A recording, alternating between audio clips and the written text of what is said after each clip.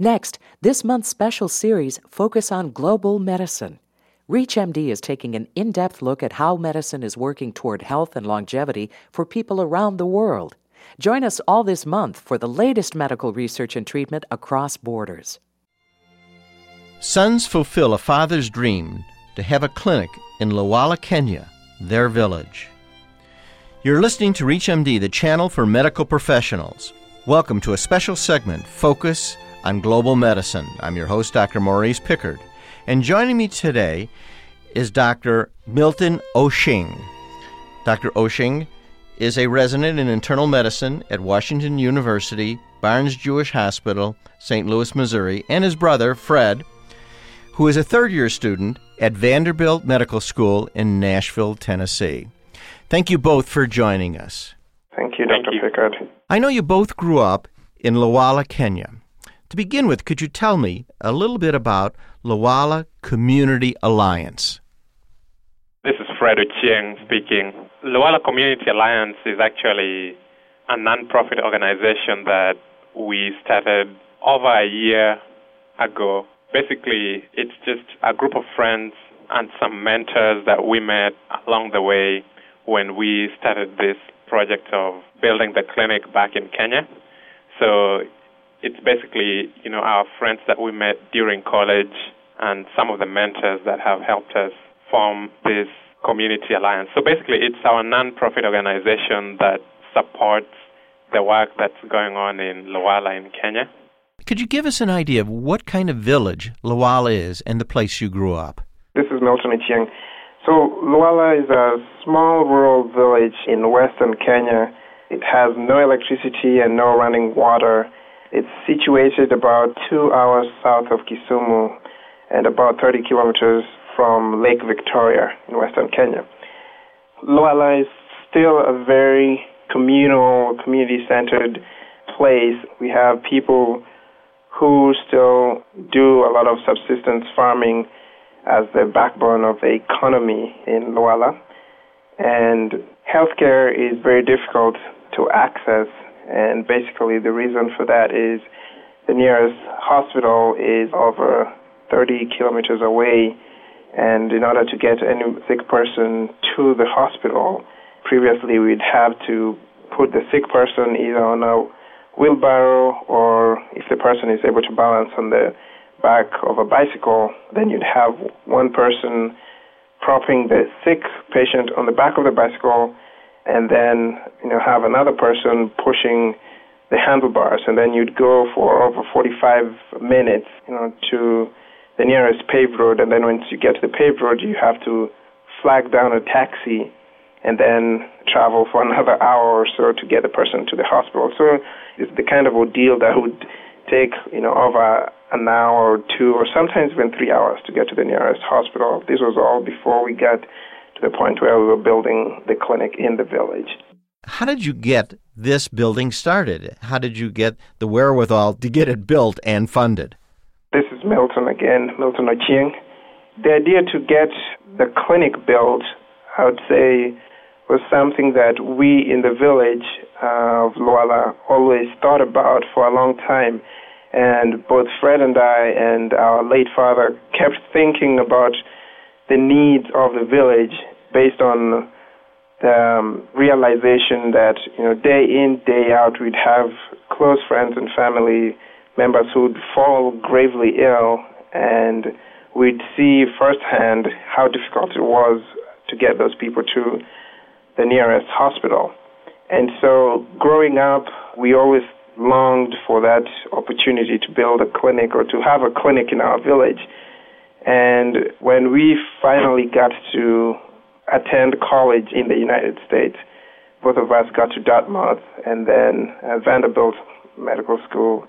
The idea came about when I was in my sophomore year of college at Dartmouth, and we went on a trip to Nicaragua. And while we were there, we built a women and children's health clinic. And it was while I was in Nicaragua for that trip through the Dartmouth Tucker Foundation that an idea occurred to me that the people in Nicaragua were experiencing just the similar problems that we were experiencing in rural Kenya. And so, they did not have any electricity or any running water. And it occurred to me that just as a college student, we could make a difference working hand in hand with the local Nicaraguans. Then I figured we could do a similar thing in Kenya. And so then got back to Dartmouth and talked to some of our advisors there, and really just from, getting together all of our connections at Dartmouth College and then later on at Vanderbilt, we were able to rally little kids in elementary schools and college students initially to get, help us get the money that we needed in terms of fundraisers. We had kids at Richmond Middle School and those schools in Hanover who put together, penny wars and got over 70,000 pennies. That's like $2,000 that we needed to get us started. So those were sort of the humble beginnings of this project, and Fred can talk more about how it all kind of came together. But we started from such a small organization that was really just youth-based, and the backbone of which was young people putting in their efforts towards realizing this dream. If you're just joining us, you're listening to ReachMD, and today our guests are Milton and Fred Oshing. We're talking to them about the dream their father had of having a medical clinic in Luala, Kenya, and how they began to get this to come to fruition. Fred, can you tell me, growing up in Luala, Kenya, what were things like medically before the clinic was built? So just to give you a little background of where things were when we were growing up, growing up in this little community where most people would rely on other community members who were, slightly more educated than they were to offer them health advice. Our dad used to have this book called Where There's No Doctor. Yes, I know that book. And he would use this book to teach us, but then also he would use it to advise people around home who had medical, questions. Because basically, growing up in this little village, if you had a headache, then you kind of self-diagnose. The same shop where you buy your sugar, buy your bread in the morning, that's the same place where you would go to buy you could go get your anti-malarial medications. But anyway, so, just growing up and seeing the medical needs in the community. Both Milton and I, growing up, we thought that, healthcare would be something we could contribute to our village by becoming physicians at one point.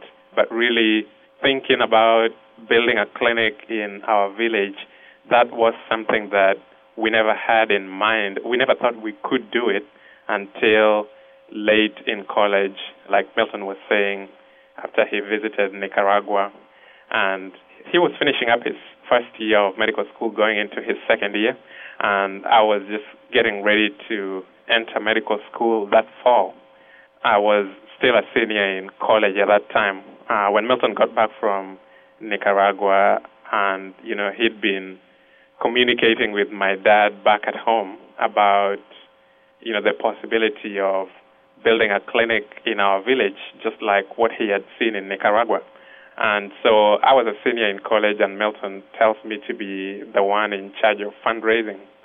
And I thought to myself, well, what a strange idea. I mean, here I am, busy with college, trying to survive, getting my degree, and here Milton wants me to lead major fundraising to raise money to build a clinic in our village. This is what an older brother can do to a younger brother. This is what an older brother can tell a younger brother to do. That's right. Anyway, he certainly gave you the hard part of the job. He gave me the hard part of the job, but I thought to myself, well, it sounded so difficult to do because I think our initial budget that we received from Dad was $27,000 is what we would need to build a clinic. So when in college, then I started speaking to my soccer coach up at Dartmouth. I also spoke to one of our campus ministry leaders and just told him about, the idea of building a clinic in our village. And, they were really supportive and really excited about the whole idea. So our campus minister came to me and told me that I should get ready to give just a quick presentation, about 5 minutes, to a group of college students who were coming together to fellowship on a weekend, and share with them my story, and he would convince the organizers to raise some money for the clinic. So he sent me an email saying that it would be great to have a live Kenyan speaking about these needs in this little village in Kenya.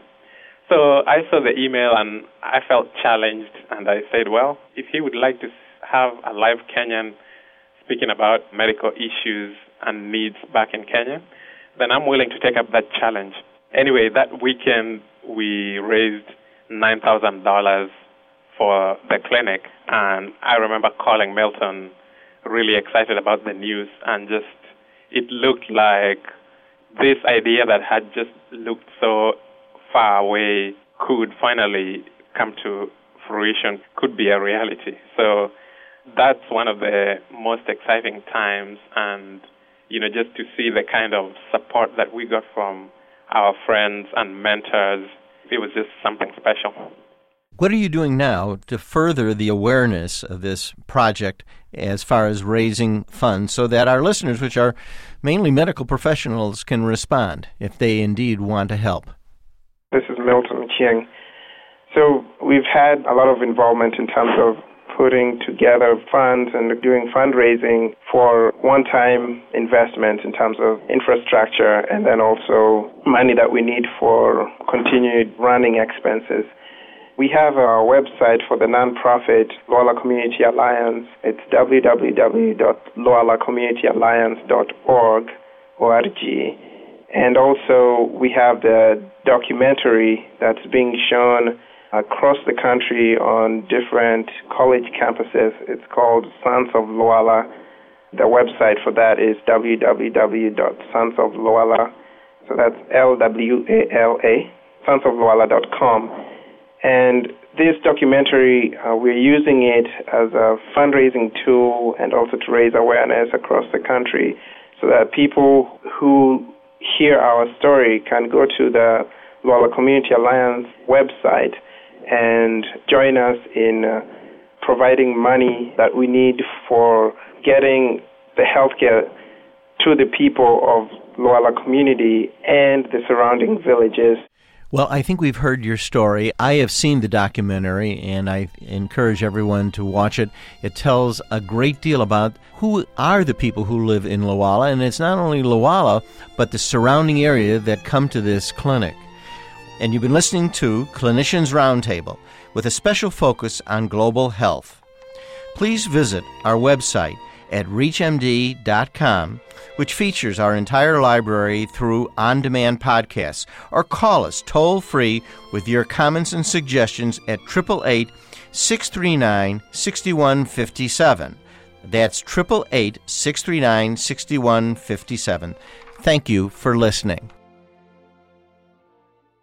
You've been listening to this month's special series, Focus on Global Medicine. For a program guide and a complete list of shows, please visit us at reachmd.com.